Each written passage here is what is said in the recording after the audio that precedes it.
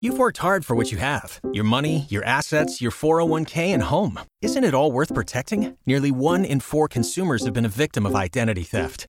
LifeLock Ultimate Plus helps protect your finances with up to $3 million in reimbursement. LifeLock alerts you to identity threats you might miss. And if your identity is stolen, your dedicated U.S.-based restoration specialist will work to fix it. Let LifeLock help protect what you've worked so hard for. Save 25% off your first year on LifeLock Ultimate Plus at LifeLock.com/aware. Terms apply.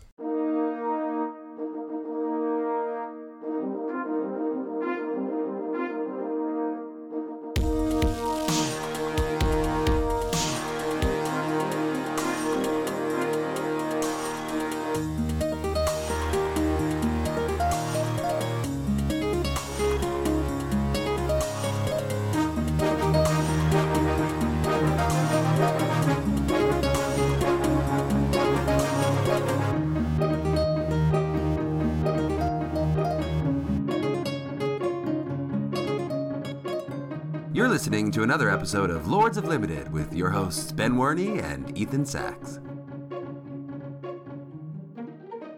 Hello, everyone, and welcome to another episode of Lords of Limited. My name is Ben Werney, and joining me on the line is Ethan Sachs. Ethan, we are now sponsored by Channel Fireball, PogChamp. Oh my God, I can't believe it. And I'm so excited to finally get to share that news. I was like bursting the last few weeks as we were in talks with them. And like every time we talked to them, I was like, yeah, but when can we tell people?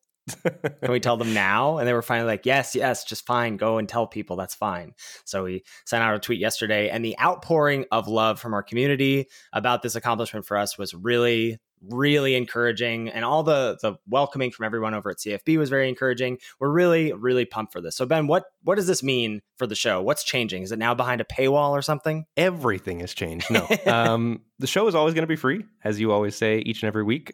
So basically it just means that our podcast episodes are going to be posted on the CFB website now, and that we have a code for the podcast if you would like to support the podcast, an affiliate code, and it is LOL, all caps. And so this code doesn't provide a discount for you as a listener. Rather, it's a way that you can support our content when you shop at CFB or if you purchase CFB Pro. So you use that code at checkout and gives us a little bump back on what we're doing with CFB. Yeah, and just to talk a little bit more about our involvement with Channel Fireball, not only the podcast, but Ben and I are now on board as content creators, and also our streams are now affiliated with CFB. We're going to be writing weekly articles for the CFB Pro side, so a lot more content coming your way from us there, as well as contributing weekly videos to their YouTube channel. So just a lot more stuff from us. Really shows that CFB is investing in limited content, which is awesome. So that seems to be the place to be for limited stuff at the moment, which is really cool. And I think just like personally for us, this is such a huge milestone. I mean, we talked about this a lot. This is sort of in my intro for my first article. Like I grew up on Channel Fireball content. Like I would wake up, check my email, check Facebook, check Channel Fireball. Like those are like my essential things in my life. I would just, devour all content, not just limited, but all content there. And to now like be on the other side of that and to be ushering in a new wave of limited fanatics, it is not a responsibility I take lightly, but it is something I'm excited to be doing. Yeah, it's a dream come true that I don't think I even knew that I had. Yeah, that's a great way to put it. So we're super stoked for that. And as part of our inaugural episode, partnering with Channel Fireball, they are sponsoring a giveaway for us, which is super awesome. So we're being able to give away a full booster box to one of our dear, sweet listeners. And we're going to be facilitating that giveaway on Twitter in the coming week. So Ben, do you want to tell people how that's going to work? Yeah, so on Twitter, what you're going to do is you're going to want to follow at Lords of Limited. That's our podcast account. While you're there, you might as well follow at Lord Tupperware and at Mr. Metronome, but not necessary for the giveaway. And what you're going to do is we'll make a tweet saying, here's what we're doing. We're giving away a booster box courtesy of Channel Fireball that they're providing to us, #sponsored, and you will like that tweet. And when you like that tweet, you'll be entered into the giveaway, and then we'll do a random number generator to figure out who the winner of that booster box is. And obviously, we would appreciate any follows, retweets, that sort of stuff on our Twitter account. Yeah, so we'll say that giveaway is going to go until end of day Friday, and then we'll do the announcement of who the winner is on Saturday. So super awesome. Really appreciate Channel Fireball sponsoring this giveaway, and we are really excited for all things to come with this partnership. Yep, absolutely. Now, we got a lot to talk about otherwise here this week, Ben, but before we get into any of that, the other side of things is the Patreon. Patreon.com/Lords of Limited is where you can go to give back to the show directly if you so choose. We've got a lot of sweet rewards there based on the tiers that you give back, and everybody gets access to the Lords of Limited Discord, which we say each and every week is the place to be for 24/7 limited tech support. And with this weird 30-day stretch where we're at with all these flashback/new formats coming out, or remastered formats in the case of Amonkhet next week, the Discord is a really great place to suss out all of those new sets right off the bat. So I would highly encourage, if you're interested in jumping in a Discord of like-minded people, that's the place to go. And we also want to welcome each and every week our new patrons. So this week we are welcoming Dylan, Jake, Reed, David, Dove, Lionel, Christopher, and Tori. Thank you, thank you, thank you. We really appreciate your support. Yep, cannot say thank you enough. And I will reiterate, as I do every week, I think that Discord is a great way to keep in touch with Magic. So the school year has started up for me. Had my first 2 days of school under my belt, and so life gets a little busier. And it's great to, whenever I have 5 minutes, be able to open the Discord, read what's going on in Double Masters, check out a couple what's the picks, check out a couple what's the builds. It just keeps me fresh on my toes and ready to jump in and hit that draft when I get home in the evening. Nice. I love that. All right. So we're going to be diving into a full M21 draft and then looking at some in-game decisions with that particular deck. That's right, folks. I went back to the M21 well just for you. I thought we could avoid it, but Amonkhet Remastered spoilers don't start until next week, so felt like it was a good time to check back in on the current format. But there's another current format that I think is worth touching on just a little bit at the beginning of the episode, and that's Double Masters. Yeah, excited to talk Double Masters here for a little bit. And I've got a draft log that I did that we're going to hop in and take a look at to spur some discussion just about where we're at with the format. Not a ton has changed for me since last week. I really think the Naya color pairs are great at common and uncommon. If you're not getting busted rares, that's a good default to try to get a very synergistic deck, a green-white tokens deck, a red-white beatdown deck with some equipment. There's also a red-white grind deck, if you get some rares. This format is so wide open. And I think there's absolutely absurd things that you can do, depending on what sort of rares you open, the wraths. There's a lot of wraths in the format. Those really open you up to being a control deck. So it feels like you really want to be at one end of the spectrum. You really want to be aggressive. You really want to be trying to get your opponent dead, or you want to be going way over the top of what else is going on in the format. Yeah, I'm just still drafting Esper artifact nonsense with Hidden Stockpile and Thopter Foundry, just like I was a week ago. I just can't get Thopter Foundry. That's the card I want to play with most, and I've not gotten to play with it yet. I had a coaching session the other day, and we drafted the sweetest Double Masters deck, and I was just so mad that I didn't get to play rounds 2 and 3 with it. It was 4 Glaze Fiend, 3 Relic Runner, Cranial Plating, Thopter Foundry. It was one of the best aggro blue-black decks I've ever seen. Wow. We'll stop gushing about Double Masters here. No, why stop now? All right, so pack one, pick one. Would you like to take a seat at the round table here, Ethan? I would love to. All right, so pack one, pick one. You sit down and you see the following cards. There's a Whisper of the Wilds, 1 and a green. O2 taps to add a green. And Ferocious, tap, add green. Activate this ability only if you control a creature with power 4 or greater. This card has been fine, I think. Yeah, I think fine is a great way to describe that card. Vidalcan Infuser, 3 and a blue for a 1/4. At the beginning of your upkeep, you may put a charge counter on target artifact. There's a lot of sweetness you can do. There's a Lux Cannon in the format, which is a rare that gets charge counters on it, and then you can tap it, remove 3 charge counters to destroy target permanent. That's the first thing that comes to mind when I see Vidalcan Infuser.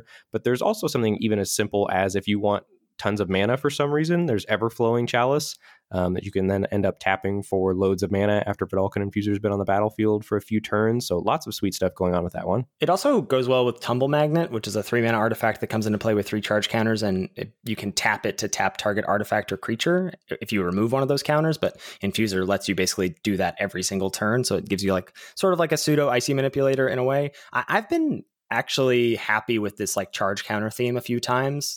There's the Vidalcan Infuser, and then there's also the Mere Core Tapper at Uncommon that does a similar thing. So I've found with the cards that you mentioned, if you have a Chalice, really Lux Cannon is the thing that pulls me into that. But I do find that the charge counter thing can get there. Have you seen Siggy's Splinter Twin deck with Cogwork Assembler? No, what are you talking about? So you can, in the format, you have to get a lot of charge counters on an Everflowing Chalice, which probably needs a Vidalcan Infuser, but I saw a screenshot where he had Cogwork Assembler, which is a 3 mana 2/3, and you can pay 7 to make a copy of target artifact, and then it has haste. So you have that. Plus, there's a 1/4 artifact corridor monitor that when it ETBs, you can untap target artifact. So you can get Cogwork Assembler, you pay your 7 with Everflowing Chalice, make a corridor monitor that has haste, and then when it ETBs, you untap your Everflowing Chalice, and you can go off with Splinter Twin. That is amazing. All right, well, got to get that on my bucket list now. New dream. Yeah. All right, so Parasitic Strix is up next. 2 and a blue for a 2/2 flyer. When it ETBs, if you control a black permanent, target player loses 2 life and you gain 2 life. Yeah, really important piece to the blue-black aggro deck. It was really great. Like, you pegged that as what blue-black was trying to do last week, and then immediately after recording, I drafted that deck, and now I'm just in love with Glaze Fiend. I know, it's so good, right? Yeah. Kazul's Toll Collector is up next. This is 2 and a red for a 3/2. You can pay 0, attach target equipment you control to it. Activate this ability only anytime you could activate a sorcery. Card's been fine. It's playable in the red-white equipment deck, but nothing outstanding. Iron League Steed, 4 mana for a 2/2 haste with Fabricate 1. This has been much better than it looks. Agreed. Glint Sleeve Artisan's up next. 2 and a white for a 2/2. Fabricate 1. I think this has moved down for me in my white common pick order, behind Thraben Inspector for sure. I think the 2 standout white commons are Ancestral Blade and Thraben Inspector. Yeah. Glint Sleeve Artisan is still very good, though. Yes, agree. I think it's solid number 3 for me, though. Divest black. Target player reveals their hand. You choose an artifact or a creature card from it. That player discards that card. How has Divest been for you? I mean, I have never cast it, I don't think, and my opponents sometimes keep putting it in their main deck, and I don't know why. I've had it cast against me and it's been pretty good a few times, but I don't think it's a card you should routinely be main decking. Darksteel Axe up next. 1 mana for the Indestructible Equipment. Equipped creature gets +2/+0 and equip cost of 2. And again, this is a card I would have thought would have been pretty premium. It has not been a high pick for me at all, and oftentimes I just want living weapons in my deck instead of Darksteel Axe. Yeah, I think that's a fair assessment. Conclave Naturalists up next. 4 and a green for a 4/4. When ETBs, you may destroy target artifact or enchantment or Ethan Sachs limited deck. Yeah, this card continues to ruin my life. Yeah, it's just destroy target Ethan's game plan, I think is what this card says. Yeah, it's great though, right? It makes green the fun police in the format. Like, green should want to be a proactive, aggressive deck that blows up the people that are trying to do the sweet things. Mm-hmm. Chromatic Star is up next. 1 mana for an artifact. This has shot up in my pick order. You can pay 1 and sack it to add 1 mana of any color to your mana pool, and when it's put into a graveyard from the battlefield, draw a card. It just does so much as far as like letting you splash. There's so many things that want artifacts to go to the graveyard or that want to sacrifice artifacts, and it just does all of that so well and so efficiently. Yeah, and the fact that, like, unlike Pyrite Spellbomb, this, when it goes to the graveyard no matter what, will draw you a card. Like, so you can sack it to Orcish Vandal or sack it to Thopter Foundry and you still get a card from it. That's really,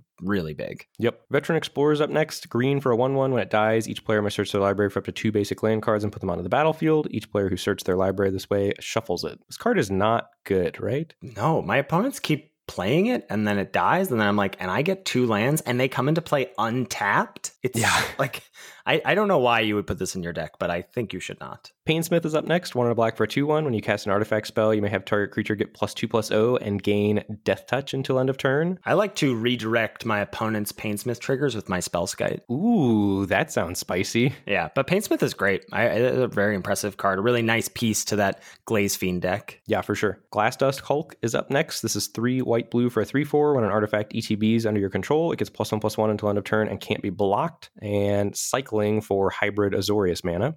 This card is nuts. Is it? It's been fine to good. I don't know that I would say it's been nuts in my experience. Where is it best? In a deck chock full of artifacts.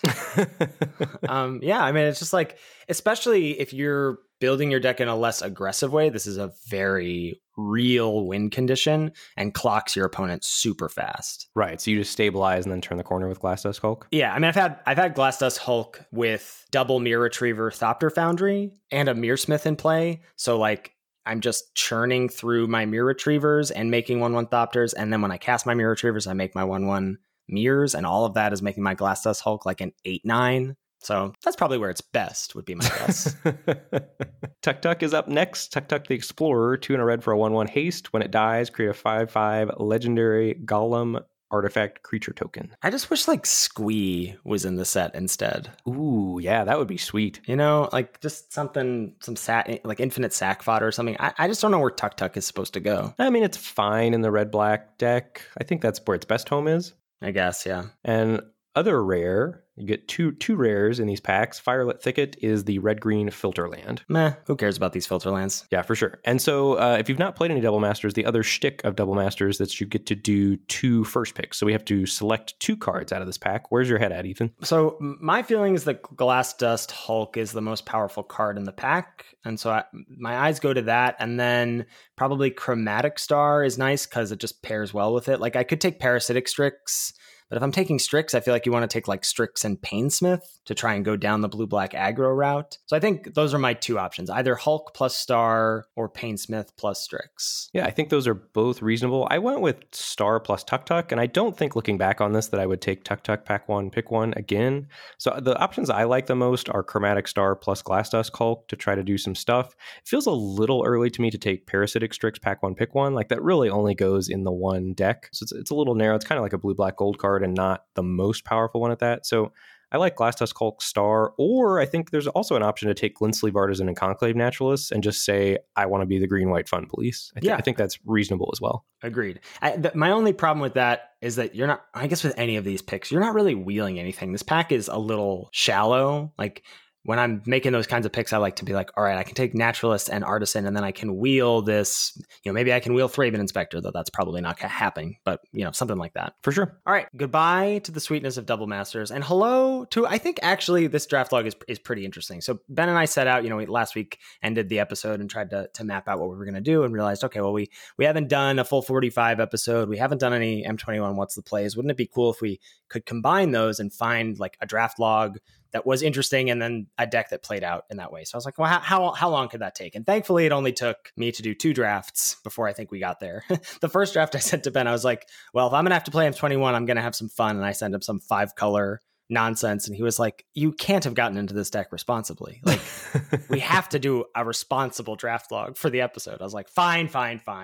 So here we've got a full 45. So without further ado, Ben, would you like to take a seat here? Absolutely. So for the roundtables we do on the show, whether it's just going to be a few picks deep or for this where we're doing the whole 45, we are going to go through an entire draft log here. We're not going to say every single card in the pack. We're really only going to be discussing the cards that we think are in consideration for both time purposes and for you for being able to like keep all the cards in your head. So here we go. Following cards as options. There are no top commons in this pack, which is kind of a yikes to me, Ben. Yeah, the closest thing is Goblin Wizardry. Yeah. Moving on to the uncommons, there's Tavern Swindler, fine role player in the black-white life gain deck. Reign of Revelation, 3 and a blue for an instant, draw 3, then discard a card. Burlfist Oak, the 2 green, 2/3. Whenever you draw a card, it gets +2/+2 until end of turn. And your rare is Hooded Blightfang. This is 2 and a black for a 1/4 Death Touch. Whenever a creature you control with Death Touch attacks, each opponent loses 1 life and you gain 1 life. And whenever a creature you control with Death Touch deals damage to a Planeswalker, you destroy that Planeswalker. And I should say that this is a best of 3 draft on Magic Online. Yeah, I think that does make a difference as far as your picks, for sure. I think any of Reign of Revelation, Burlfist Oak, Hooded Blightfang, and Goblin Wizardry are pretty defensible. Honestly, like they're all pretty flat in power level. Reign of Revelation is less interesting to me as a pack 1, pick 1, because I don't think I want to go down that route without a strong reason to. Mm-hmm. So ultimately, I think I'm narrowing this down to Hooded Blightfang versus Goblin Wizardry. And Blightfang's a much more intrinsically powerful card. Wizardry's in a better color and a better deck. I don't know. That's a tough choice. I think in the heat of the moment, I would probably take Hooded Blightfang, hoping that people on MTGO were off black and that I would get hooked up with sweet black cards. I think that's where my head would be. Yeah, that was where my head was at, as well as the idea of this like line in the sand that we've drawn between 3 CMC and less and 4 CMC and more. Like it just that there's so many good things to do at 4 mana, and starting off with something like Burlfist Oak, Reign of Revelation, or Goblin Wizardry is just slightly less enticing to me than starting off with a good 3 drop. Yeah, I like it. All right. Pack 1, pick 2. We've got some better commons here-ish. There's like a Mistral Singer. To follow up with black, you don't have much. You've got a Caged Zombie, the 2/3 that can deal 2 if a creature died this turn. Blood Glutton, the 5 mana 4/3 lifelink. Looking at the uncommons, we've got Riddle Form, the 1 and a blue enchantment that can become a 3/3 creature with flying when you cast a non-creature spell. And you can also pay 3 to scry 1. Chandra's Pyroling, which really doesn't get there. The 1 in red, 1/3. Whenever a source you control deals non-combat damage to an opponent, it gets +1/+0 and double strike. And rare still in the pack is Temple of Silence, the white-black scry land. Yeah, this is not the most interesting pack in the world. I think here nothing matches up great with Hooded Blightfang, so you're just trying to take the most rawly powerful card. And I think that is Riddle Form for me. Yep, and that was my pick as well. Wow, all lined up, 1 and 2. I don't think we're going to stay that way, though. Pack 1, pick 3, following cards as options. As a follow-up to Riddle Form, there's an Opt. As a follow-up to the Hooded Blightfang, there's a Deathbloom Thallid. I think those are the 2 commons that stand out to me. There's also a Daybreak Charger in the pack. At uncommon, there's a Pestilent Haze, the black -2/-2 sorcery. And the rare still in the pack, not very good, Thieves Guild Enforcer, the 1 mana 1/1 flash, mills 2, and then if your opponent has 8 or more cards in their graveyard, it gets +2/+1 in Death Touch. Yeah, I think this is an interesting pick here. I think you can make a case for any of Pestilent Haze, Deathbloom Thallid, and Opt. Personally, I think I like Opt the most to follow up Riddle Form. I have no hesitation abandoning this Hooded Blightfang because I think I would prefer to not be black, all things considered. So I think I would land on Opt here and look to go down a spells route with Riddle Form. Yeah, so I think where I've landed, and I've not played M21 in a few weeks, so I was trying to dust off the cobwebs a little bit. Pestilent Haze, you and I are not high on. Feels like just a sideboard card. Even in Best of 1, I'm not main decking it. It just feels like it's too narrow of a window for it to be good. And Riddle Form, while it's powerful, we took it out of a fairly weak pack, and Riddle Form really is just a blue-red-gold card, in my opinion. I don't think you can make it work in any other color pair, really. I agree 100%. And so I can take Opt here, but I feel like then I'm taking Opt only to go down the blue-red route. So it did feel to me, even though black is weak, that Deathbloom Thallid was the more flexible pick. I think that's a true statement, for sure. So that's where I landed here. So we've got the Blightfang, the Riddle Form, and the Deathbloom Thallid here. Pack 1, pick 4. Following cards as options. Only black card in the pack is Masked Blackguard, another 1 on a black 2/1 with flash. Any other commons of note? Maybe a Truffle Snout, 2 and a green 2/2, can either gain 4 or be a 3/3 on ETB.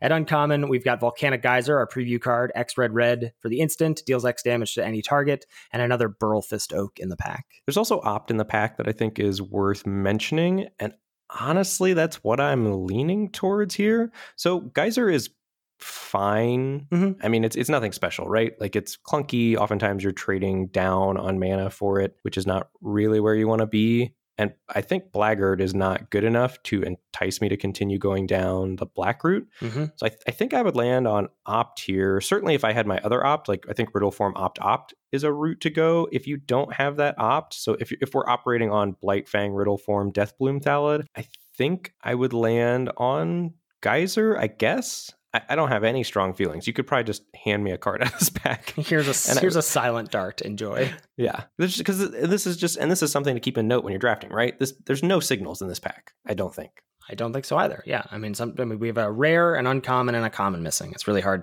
to know what has been taken out of this pack. And it's so weak that it's unlikely to also influence the course of your draft very, very highly. Mm-hmm. Yeah, so I did take the Geyser here. I agree that it's not a very powerful card. It's like a C+ probably. It's trading down, etc. But I did take it here. Now we move on to pack 1, pick 5. Starting to see maybe some goodies here. So for the blue drafter in you've got a Rousing Reed and a Vodalian Arcanist still in the pack. For the black drafter, there's nothing. There's a Duress in the pack. For red, both Goblin Wizardry and Chandra's Magma still existing at common. Yeah, and a Burn Bright that you could potentially wheel as well. Mm-hmm, sure. Yeah, so this is an interesting pick here. I think any of Magma, Wizardry, and Rousing Reed are all very exciting. Rousing Reed less so for you with the route you've taken through the draft so far. But I think Magma and Wizardry, seeing that here after taking Volcanic Geyser, feels very good. Honestly, I would be tempted to take Wizardry and try to wheel the Burn Bright, I think, is where I would end up. I think maybe it's just my aversion to these 4-drops, but I landed on the Magmut here. And my pick order could be a bit off with not having touched the format in a few weeks. I don't think that's true. I think Magmut's fine. Magmut is going to be great 100% of the time, right? Wizardry is the high ceiling. If you get there, it will be better than Magmut, but if you don't get there, it's going to be a lot worse than Magmut. I think that's how I would view it. Yeah, that makes sense. And again, I think Wizardry is going to be better in blue-red than it will be in any other color pair. Right, for sure, yeah. Pack 1, pick 6. So I've got 2 red cards, 2 black cards in the Riddle Form. So pack 1, pick 6. There are quite a few red and blue cards here. So for blue at common, there's Teferi's Protege, Mistral Singer, and Frost Breath. And then in red, there's Furor of the Bitten, Goblin Arsonist, and Spellgorger Weird still in the pack. Yeah, so this is feeling great for you right now. You get a snap up Spellgorger Weird as the best card in the pack, and it goes, fine with the cards that you have right now. Spellgorger Weird is just rock solid, right? Yes. It has gone down a little bit, especially as the format has sped up. It feels pretty bad on the draw if this is your 3-drop that you play. But, overall, just a very premium card, still probably the third best common, and you're happy to snap it up. For sure. Pack 1, pick 7, holy red cards, Batman. So there's Swamp, Mind Rot, and Radiant Fountain, and then the other 6 cards are red. We've got Turn to Slag, Pitchburn Devils, Hobble Fiend, and Crash Through at common. And then at uncommon, there's Traitorous Greed, the steal your creature until end of turn. It gains haste, and then you get to add 2 mana of any color to your mana pool. And Kinetic Augur, the 3 in a red, star 4 with trample. Its power is equal to the number of instants and sorceries in your graveyard, and when it enters the battlefield, you can discard up to 2 cards and then draw that many cards. Yeah, so I think it's safe to say, looking at this pack, that we know red is open at this point, and that red is 100% to be one of our colors, yeah? Yeah, this is like a signal smacking you in the face. Yeah, so what of these options is going to be best for you? That's super interesting to try to decide. I think I would land on Kinetic Augur myself as the highest upside card, but I think you could make a case for Augur, Greed, and even Hobble Fiend as another 2-drop, or Turn to Slag as kind of a clunky removal spell, although we've already got one of those sort of in Volcanic Geyser. Right. Yeah, I think the most intrinsically powerful card in this pack is Kinetic Augur. For myself, I made a bit of a maybe not preference pick, but a sort of spicy pick. I have not drafted the red-black Steel and Sack deck just because it's hard for that deck to come together. And so I elected to take the Traitorous Greed here with the thought in mind, and we didn't mention this in the pack because it wasn't in consideration, but there was a Hobble Fiend in my pack 1, pick 1. Yeah, I think that's super reasonable as well. So with that in mind, I took the Traitorous Greed, but I do think Kinetic Augur is the quote-unquote correct pick. Well, and I think some of, it's probably good time to talk about, you and I were diverging at the beginning of the draft a little bit, and I think a lot of that has to do with where we were hoping or where we were planning to end up. And I think I was making picks with the intention of maybe hoping or planning to end up in blue-red, and I think the most defining pick, I think, is pack 1, pick 5, where you're taking Magmut over Wizardry, right? I think Magmut is the pick where you want to just stay open and not try to go for the best possible blue-red spells deck you could have. And then Magmut leaves you open to drafting red-black and making the picks that you do the rest of the way. Taking Magmut over Wizardry is electing to take the card with the higher floor, I think, but with the lower ceiling. Right, for sure. Yeah. Recapping, so far we've got Blightfang, Riddleform, Deathbloom Thallid, Geyser, Magmut, Spellgorger Weird, and Traitorous Greed. Where are we at? Pack 1, pick 8. Pack 1, pick 8. Still got some red cards to choose from. There's a Turn to Slag and a Crash Through, and 2 black cards to choose from in Fetid Imp and Village Rites. Yeah, I think this is between Turn to Slag and Crash Through for me, and I think I would take Crash Through hoping to maybe wheel that Burn Bright. There's a chance Goblin Wizardry wheels sometimes. I think it's just the highest upside card. And we've already got Spellgorger Weird, so there's just already a reason to play Crash Through in the deck. Yeah, 100%. All right, and then on the wheel, 3 of the 4 red cards came around. So we mentioned Goblin Wizardry, but that's not here. But the other 3 red cards are with Goblin Arsonist, Hobble Fiend, and Pitchburn Devils. Feels great. So potentially only one other red drafter. Maybe some other people took cards of other colors but are still drafting red. But you wield that Hobble Fiend and you're going to snap it up, right? Definitely taking the Hobble Fiend there. Hobble Fiend has actually impressed me a lot more than I thought it would, even outside of, a dedicated sacrifice deck. I just think it's tough. That threat of activation makes your removal a little worse. It makes tussling with it in combat slightly worse. I think it's an impressive card. Yeah, I agree. 2-drops are great. Hobble Fiend's rock solid 2-drop. Pack 1, pick 10.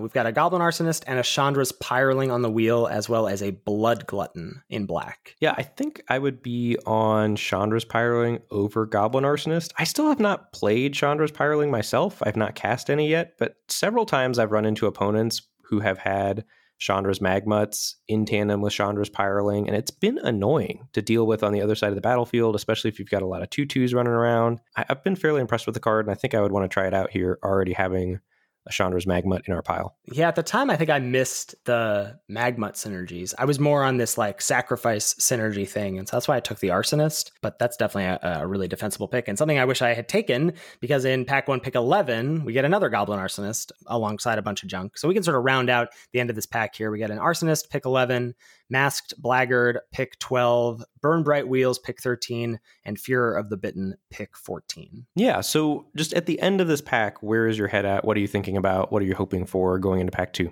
I'm feeling great. Feeling like my most likely situation is that I'm going to end up in red-black. I'm going to want to keep my eye out for more of the like traitorous greeds, but also I don't have to be black, which is a great spot to be in. Like I know one of my colors. I know where I'd like to be for my second color, but you know, if I open some bomb in blue or white or green, I can move into it for that. So we only have 2 black cards at this point, right? The Hooded Blight Fang and the Deathbloom Thallid. Yeah, I mean, and the Masked Blackguard, but that's not like a reason to be black. Yeah, for sure. And both of those cards we picked early. So yeah, world's our oyster at this point. Mm-hmm. What's going on in pack 2? Pack 2, pick 1. See the following cards as options. There's a Hunter's Edge as probably the best common in the pack. It's 3 and a green for the sorcery. Put a +1/+1 counter on a creature you control, and that creature deals damage equal to its power to target creature you don't control. There's a Crash Through as the best red common. Red for the sorcery. Draw a card. Creatures you control gain trample until end of turn. And moving on to the uncommons, there's a Shipwreck Dowser if you want to veer back towards the blue-red spells deck potentially. 3 blue for 3/3 prowess. When it ETBs, return target instant or sorcery card from your graveyard to your hand. And your rare is Gadrak the Crown Scourge. 2 and a red for a 5/4 flyer. Can't attack unless you control 4 or more artifacts. And at the beginning of your end step, create a treasure token for each creature that died this turn. So Gadrak is really where my mind went here, because I think that the red cards that we have don't have to be hyper aggressive. And I think that's where Gadrak is best in a deck that doesn't care about attacking each turn. And if we end up with a lot of removal, as perhaps being in red-black, then maybe we can turn it on. It's early enough where we could pick up some incidental artifacts for it if that's something we're interested in. So I ended up taking Gadrak here. Yeah, I like Gadrak a lot. Normally, this card has gone down a lot for me, and I think for you as well, but you do seem set up to take advantage of it, you know, despite the restrictions that are on it, because you're not really like a curve-out beatdown deck at the moment. Right, exactly. Yeah, I'm into Gadrak here. Moving on to pack 2, pick 2, there's a Scorching Dragonfire that stands out as the best common in the pack. There's also Feat of Resistance chillin'. Put a +1/+1 counter on a creature you control, and it gains protection from the color of your choice. And then in the uncommons, best one is Lore Scale Coatl, but we are way far away from that. That's the blue-green uncommon. Yeah, this is kind of a no-brainer, Scorching Dragonfire at this point, I think. Yep, Windmill Slam, that bad boy. Pack 2 starting off very well for us. Right, and feels great to still not have made a decision of what our second color is. Yeah. Moving on to pack 2, pick 3, there's a Drowsing Pteranodon, 1 and a green for the 3/3 defender, and as long as you control a creature with power 4 or greater, it can attack. There's Tolarian Kraken, moving on to the uncommons, 4 blue for a 4/6. When you draw a card, you can pay 1. When you do, you can tap or untap target creature. That card just continues to impress me. It's so oppressive. Yeah, it's a house. Thrashing Brontodon up next, 1 GG for a 3/4. You can sack it, destroy target artifact or enchantment. And sadly, you don't get to have fun with our rare, which is Sanctum of All, the Wooburg Sanctum that lets you search up other sanctums. Yeah, Ben told me I had to be responsible this draft, so no Sanctum of All fun for me. Yeah, it's a bummer to not see any good red cards in the pack, and really not to see any black cards. But remember, we still do have Riddle Form, and so I think there's still a world where we could end up in red-blue. So I elected to take Tolarian Kraken here. Yeah, I think that's by far the highest upside pick. I think we're not the most likely to play it in the world, but it feels like free to take out of a fairly empty pack for us. For sure. Moving on to pack 2, pick 4, see the following cards as options. This one is looking dicey. It's a thin pack here. Masked Blackguard is here, 1 and a black for 2/1 flash. You can pay 2 and a black to give it +1/+1 until EOT. The only red card is Goblin Arsonist. There's a Finishing Blow, 4 and a black instant, destroy target creature or planeswalker. Again, fine card, not exciting. There's a rare and 2 uncommons missing. The only uncommon left is Archfiend's Vessel. So what do you like out of those commons there?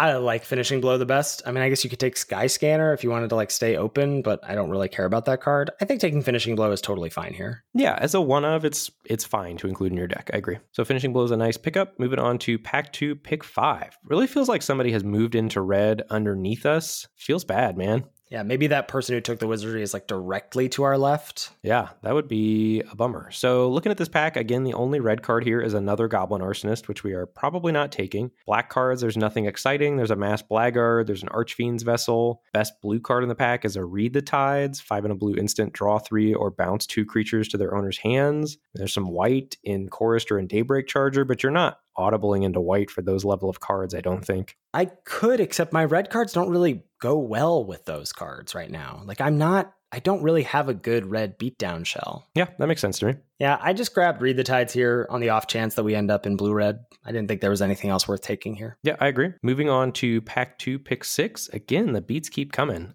So only red card in the pack, there's an Igneous Cur. Other standout cards in the pack, there's a Feat of Resistance, as far and away the best card in the pack. And then there's also at uncommon a Tavern Swindler chillin', 1 and a black for a 2/2. You can tap, pay 3 life, flip a coin. If you win the flip, you gain 6. Yeah, I mean, this has not felt good, and I don't really like Igneous Cur outside of like Houndmaster decks. But again, it's a 2-drop, which I need, and it's in the color I know I am, so I think I take it here. Yeah, I think you take it over Feat of Resistance, and I think that's a pretty disciplined pick as well. Moving on to pack 2, pick 7. Not a lot going on here. So there's a Goblin Arsonist again as the only red card in the pack. Oh boy. Keep showing up. MTGO's trying to tell you they want you to have Goblin Arsonist in your deck. Best black card in the pack is Rise again, 4 and a black for the sorcery, return target creature card from your graveyard to the battlefield. Doesn't really go in our deck, but there's also not a lot else here. Yeah, I took Rise again as like the highest upside pick. Could be fine in black-red if we get like another Kinetic Augur or Crypt Lurker or something. But yeah, again, this pick just doesn't really matter. Yeah, I think there's a case for Goblin Arsonist too. That card goes well as a one of or multiple of, depending on how much Alchemist Gift synergy and things like that you have. But there's so many, you're likely to wheel some too. Yeah, for sure. So moving on to pack 2, pick 8. There's finally a glimmer of hope. This is a big glimmer. This is a shining beacon of hope. Best common in the pack is Alchemist Gift, I think, for what we've got going on. Black instant, target creature gets +1/+1 and gains Death Touch or Lifelink. There's also a Fetid Imp, a Blackguard running around, but we're going to slam this uncommon here in Havoc Jester, 4 and a red for a 5/5. When you sack a permanent, Havoc Jester deals 1 damage to any target. And we've already got the wombo combo of Gadrak, Havoc Jester. Boom, baby. Moving on to pack 2, pick 9. We're just going to kind of go through this quickly because there's not a lot interesting that happens here. We pick up an Alchemist Gift out of a fairly blank pack. There's a Short Sword that you can consider as well, but I think Gift has more synergy with what we've got going on in black-red. Yeah, I want to just take a moment to talk about this. At this point, I'm thinking, all right, I'm pretty sure I'm going to be black-red because of how good, like, the common package of Alchemist Gift with Arsonist and Sacrifice / any skeleton archers that we can end up with. That sort of like Death Touch pinging synergy, I think, is a real like backdoor for a draft that's honestly, it's not going great right now. Well, the packs have been fairly weak. There was not really an opportunity. Like white has been open in pack 2, right? Yes. But there was no real opportunity for you to get into white in pack 1. Like you never really had a chance to do it. There were no signals, nothing that would have said to you. And that makes sense that you're seeing white then because it got cut super hard, right? And your neighbor's getting paid off. But you didn't see like the premium white cards at the beginning of pack 2 either to really like get on board with it. Yeah, no, I agree. You know, despite the fact that white was open and we couldn't really take advantage of it here in pack 2, I think we're reasonably well set up to have a great pack 3, right? Because it was open in pack 1 and, you know, we're not shipping red here in pack 2 at all. So by all signals, should be getting hooked up. Yeah, that's the hope. All right, so pack 2 rounds out with this Alchemist Gift, pack 2, pick 9, pick 2, pick 10, there's nothing. Pick 11, we get a Blood Glutton. Pick 12, an Arsonist on the wheel. Pick 13, another Arsonist on the wheel. And ending up with a Duress, pick 14. Yeah, so again, I mean, we don't have to be black at this point, but that's where I'm leaning just because of I think the Thallid and the Blightfang and the Alchemist Gift potential synergy with what we have is better than the couple of blue cards that we have. Yeah, I think that's true. And we also made blue-red is best when you're all in on it, I think. And we made picks early on in the draft that, like, you know, made that a little less likely. Yeah. So I think narrowing in on black and red cards only in pack 3, and especially with pack 3 pick 1, I think sort of leading us down that route with, we've got at common choices between Grasp of Darkness and Deathbloom Thallid, and then the only red card to speak of is Igneous Cur. Yeah, I think we're slamming Grasp of Darkness as the best card in the pack. Yeah. Pack 3 pick 2, that's kind of interesting. In terms of red and black cards, there's a Turn to Slag and a Blackguard at common. At uncommon, there's Silver Smoke Ghoul, which is 2 and a black for the 3/1. At the beginning of your end step, if you gained 3 or more life this turn, you can return it to the battlefield tapped. and you can pay 1 and a black to sack it to draw a card. And then there's a Chandra's Pyreling as well. Yeah, nothing great here. I think Silver Smoke Ghoul is the highest upside. We've got the Alchemist Gift. There's a chance that you can trigger Silver Smoke Ghoul off your Alchemist Gift. We can maybe pick up a Blood Glutton or something like that. I think we might already have one. Yeah, we do. We got one late pack 2, I think, or pack 1. Yeah. So Silver Smoke Ghoul seems good to me there. Yeah, the card has really impressed me. I like it quite a bit. Pack 3, pick 3. We're just not really getting there, Ben. Another Goblin Arsonist, thank God, so we can get our full play set of those. Or a Rise Again, and then Pestilent Haze is chilling at uncommon. Yeah, I think we're taking Pestilent Haze here for the sideboard, probably. I think we're hoping to not start it in the main deck, but yeah, nothing there that we're missing out on. Pack 3, pick 4.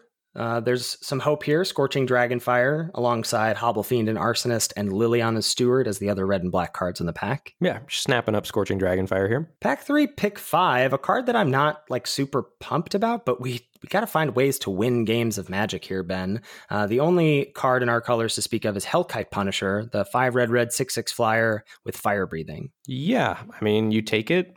I think I'm hoping to not put that card in my deck, but we'll see where we end up at the end of the draft. Pack 3, pick 6. We have the options of Onaki Ogre and Crypt Lurker at common, as well as a Blood Glutton. Yeah, this is interesting here. It's hard without seeing a picture of the curve in front of me to know what I would take here. My gut says Onake Ogre because we've got 2 Scorching Dragonfires that we can leverage to push it through. It's got a lot of high power. I think I like that here.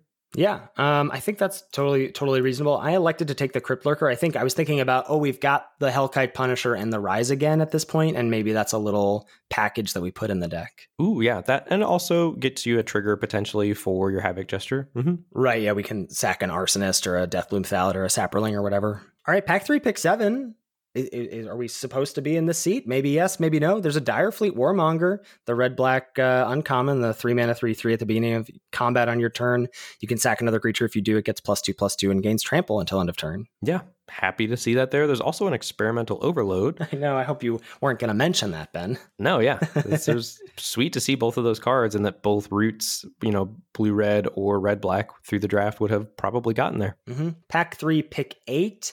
There's, more of the same junky commons we've seen with the Blackguard and Arsonist, another Hellkite Punisher, and then rare still in the pack, Temple of Epiphany, the blue-red Scryland. Yeah, I don't know what our curve looks like right now because I'm so bad without Magic Online helping me. But I think I would be, if we needed curve, I would be on Blackguard. If we didn't need anything for the curve, I think I would take Temple of Epiphany and probably run it as a tapped Scryland on MTGO. Yeah, and that is what I ended up doing. I felt like our deck was defensive enough. We have a lot of really good removal. Remember, we have double Dragonfire, Grasp of Darkness. We can play Arsonist. We can be a very good defensive deck. Pack rounds out with nothing, pick 9, turn to slag, pick 10, 2 more Arsonists, pick 11 and 12, Infernal Scarring, and we get that Onake Ogre, pack 3, pick 14. Ooh, that's nice. Does it end up making the cut? I think it does, yeah. So if we take a look at the deck here, I ended up building this as a 17-land deck. Looks like we've got about 14 creatures. The Onake Ogre does make the cut. It's very defensive. It's kind of a bummer that we only got the 1 Alchemist's Gift to go with our sort of 2 Arsonists, but we've got, no, don't worry, we have 4 Arsonists in the sideboard. Minor sacrifice synergies with the, the Warmonger, the Crypt Lurker, the Hobblefiend, Traitorous Greed, Havoc Jester, that sort of thing.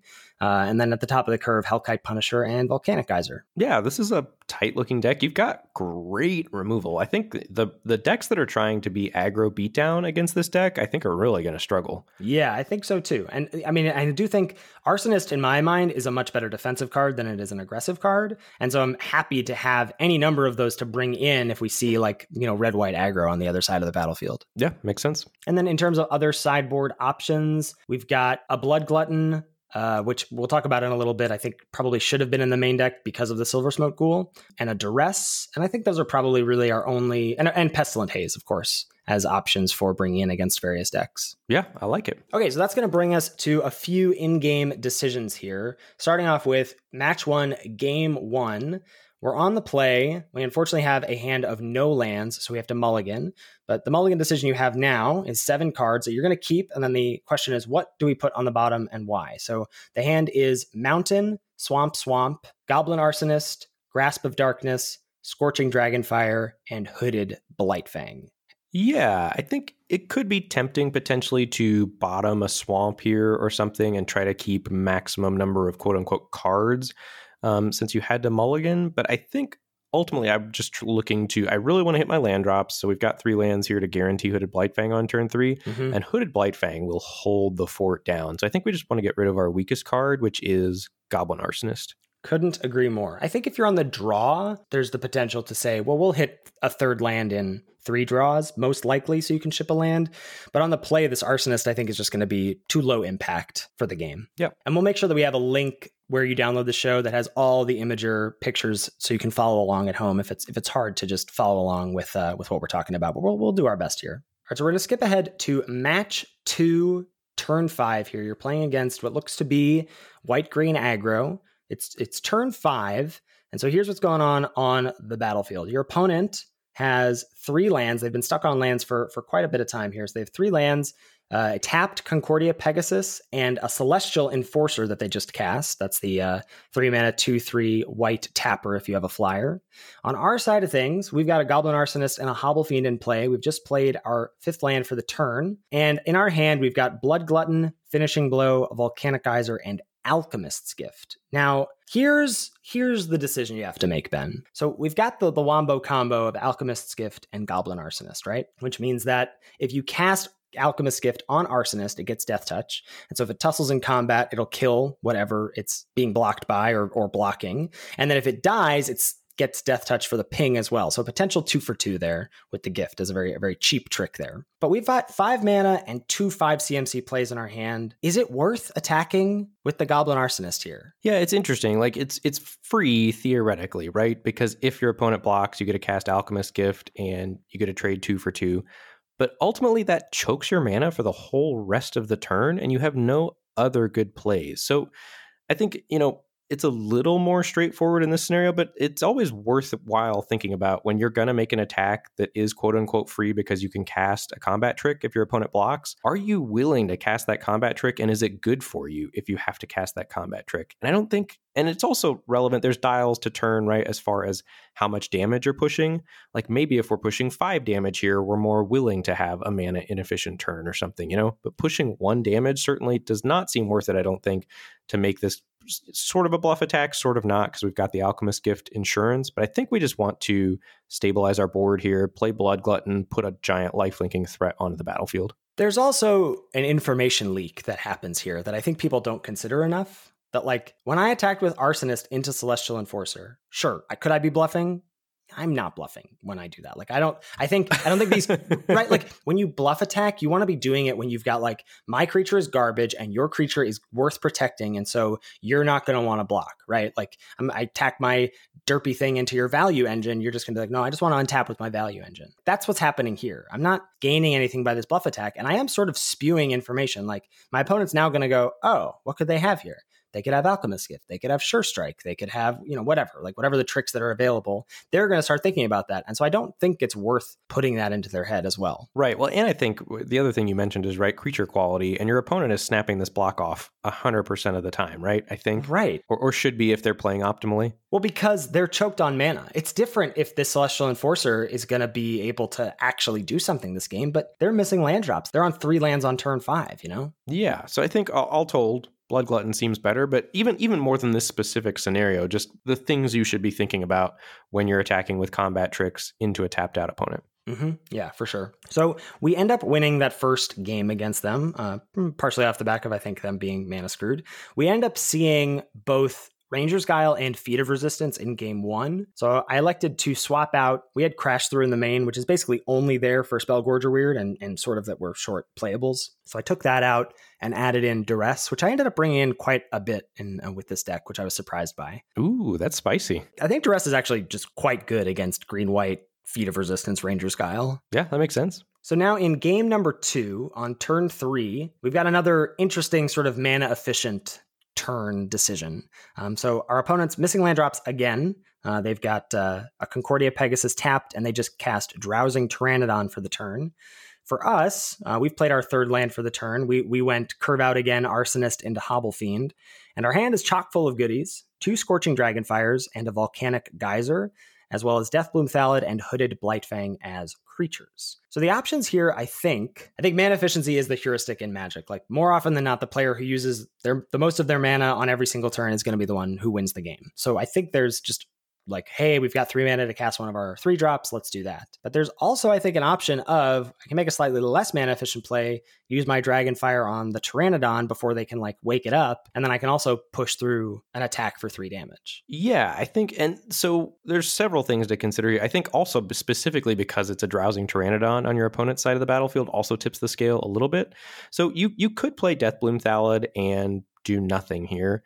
You could also attack, and if your opponent blocks, then decide to use Scorching Dragonfire, but you could maybe push some free damage and then play a Deathbloom Thallid. That's something else to keep in mind, that your opponent is not necessarily going to block because they're drowsing Pteranodon's a high value thing, and by attacking, you're representing that you probably have, something along the lines of Sure Strike is what would be going through my head if I were the opponent. But ultimately, it's just a less efficient Scorching Dragonfire. But I think that the safest thing to do is Scorching Dragonfire this drowsing Pteranodon, leave a mana up floating for the turn, but you're pushing 3 damage, you're keeping your opponent on the back foot, and then you're also preventing them from, going land, Pride Malkin, make your Pteranodon a 4/4, and then all of a sudden it's out of Scorching Dragonfire range, and you are pretty sad at that point, right? Yeah, I'm in trouble. Like, I'm very scared of this Pteranodon becoming a 4/4. I think it's slightly different, right? If your opponent hits a land drop and just plays something like a Pride Malkin as a 3/3, does that change your play at all here, or are you still snapping off Scorching Dragonfire to push damage? Well, I gotta call a judge first if my opponent's Pride Malkin is a 3/3. But the Truffle Snout, you know what I meant. Yeah, I know what you mean. I think that does make a difference. I mean, your argument of, we know we're facing green-white. We know we've at least seen Feet of Resistance and Hunter's Edge in the last game. Like, they have ways to buff their creatures out of Scorching Dragonfire range, that the point you make about that happening, I think, is enough of an argument to tip the scales, not only adding in the fact that we get to attack for 3 this turn. Okay, yeah, cool. I like the Scorching Dragonfire play there and having a slightly mana inefficient turn. Yeah, I think that's fine. I think those are the important check-ins. I think is to be like, well, like you want to make sure you're always like biasing towards the most mana efficient plays, but also recognizing, okay, what is the mana inefficient play and why would that be better? I think those questions are important to ask. For sure. All right, the last situation we're going to take a look at here happens in match 3, game 1 against a blue-red opponent. So we're on the draw here. Our opponent didn't do anything until turn 3. They played a Mistral Singer, but then on turn 4, they cast Opt, attacked us for 3, and then cast an Onaki Ogre. On our side of the battlefield, we've hit our 4th land drop. We have a Goblin Arsonist, our trusty Arsonist on turn 1 every game. And last turn, we cast a Deathbloom Thallid. And now in our hand, 2 more lands, Scorching Dragonfire, Finishing Blow, and Hellkite Punisher at the top of the curve. I think we have about 3 options. You can, 1, Scorching Dragonfire Onaki Ogre now and attack for 4 and try and race. And that's, slightly appealing because we have another removal spell as backup next turn in Finishing Blow, where we can cast that for whatever their other threat is. Or what you can do is attack with Deathbloom Thallid and see if they trade. And then you have Arsonist back on blocks because Arsonist on blocks can trade with the Ogre.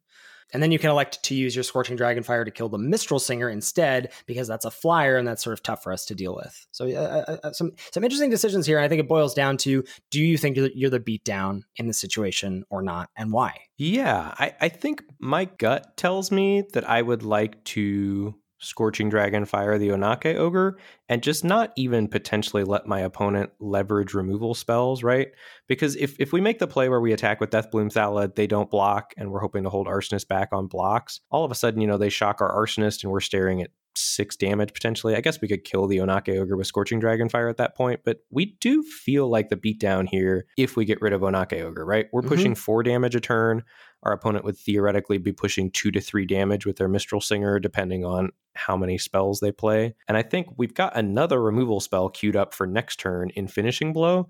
So it feels good to snap off the Onake Ogre here, push 4 damage, and then, if our opponent plays another threat, great, we kill it with Finishing Blow. If they do some cantripping, to try to push some damage with the Mistral Singer, we can Finishing Blow the Mistral Singer.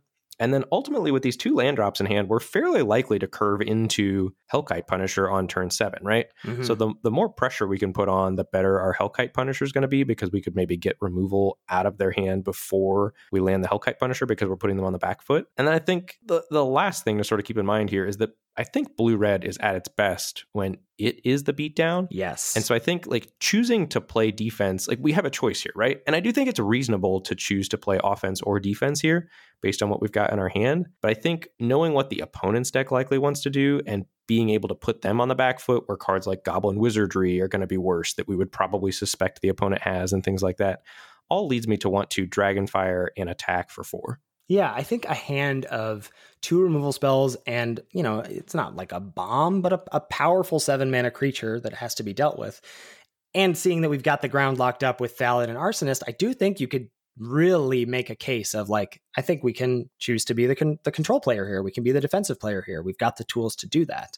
But all you're saying about like, you sort of invalidate Red Blue's game plan. That the scariest card in my mind to see would be Goblin Wizardry, because that like wrecks my Arsonist and Thallid in different ways, but sort of wrecks our ground attack game plan. So I feel like as long as I don't see that, I can generally outpace with my removal and the creatures I have, I can outpace the sizing of Blue-Red's creatures. What are they going to, they're going to play a roaming Ghostlight next turn or a Spellgorger weird, like their creature sizing is generally small. Right. And I think it changes things too if you don't have the second removal spell in hand. Mm-hmm. It feels a lot worse firing off Scorching Dragonfire here if we don't have Finishing Blow sitting in hand. Right, because I feel like then I need to go, well, my creatures on the ground can take care of Ogre, and I need to use this Dragonfire as a very choosy removal spell for either this Mistral Singer or like, let's say they go for a Rousing Read on the Ogre, like, then you're going to be happy to have that. But then if you're left removal list for them to then follow up with something else, you feel sort of in trouble. Exposed. Yes. So that is going to do it for our What's the Plays. Again, like I said, we'll have those for you to follow along with at home if you want. And just to report some sick brags, Ben, this deck went 3-0-6-0. Ooh, nice. Which I was really surprised by. Honestly, like I thought that draft was a little rocky, and I didn't think the deck looked that good. I mean, it had a lot of removal, but ways to win games felt scary. So I think this deck is good for the MTGO metagame, right? I think in the queues on MTGO, the better cards go quicker, and I think the overall deck power level is probably just a little bit lower. And I think you've spent a ton of time jamming Best of One, where it's a little more coin flippy, and you really want to be proactive. And this deck is not the most proactive. This deck looks fine. I just meant that there are 0 shrines in the deck, so how does it win? Yeah, I mean, I would give this deck like, I don't know, a 6.5, 7 out of 10, something like that. Yeah, that seems fair. I think this is an above average deck on MTGO. Right. Especially given the draft. That was a low power level draft, right? I was thrilled with the result of this deck out of that draft, I think. Yeah, for sure. Absolutely. All right, great place to wrap us up there. Before we give our usual spiel about our intro, outro music and all that, we got to check back in and thank CFB for sponsoring the podcast. I can't believe I'm saying those words. Yeah, it's never going to get old saying that word. So thrilled, like genuinely just super, super excited to be a part of the CFB podcast family. And if you are heading on over to Channel Fireball for any and all orders, you can use the affiliate code LOL all caps when you check out. And that really helps let CFB know that this partnership is worth it. Yeah, absolutely. Thank you, as always, to Salty Pretzels for our intro and outro music. Make sure you give that a listen. You can come check out our streams on Twitch. I'm at twitch.tv/Lord Tupperware. Ben is at twitch.tv/Mr. Metronome. Mr. is spelled out. We're both under those same usernames on Twitter, and you can tweet at the podcast at Lords of Limited. If you've got any feedback about the show or any questions, shoot us an email at lordsoflimited@gmail.com. Thank you so much for listening, and we'll catch you next week for another episode of Lords of Limited. Thanks, everybody. See you later.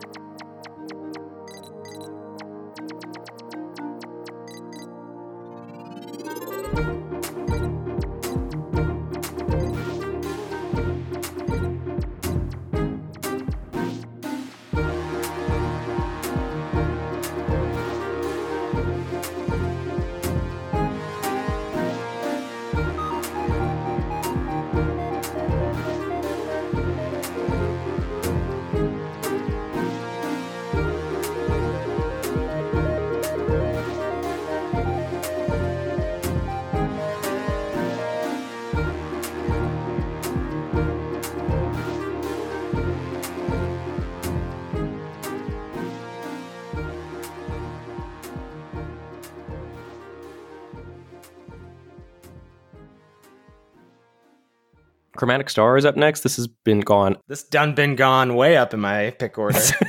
Stop it. Chromatic Star is up next. This has shot up in my pick order, much like a shooting. No. Just put that in the outtakes too. Yeah. I don't know what I was trying to do there.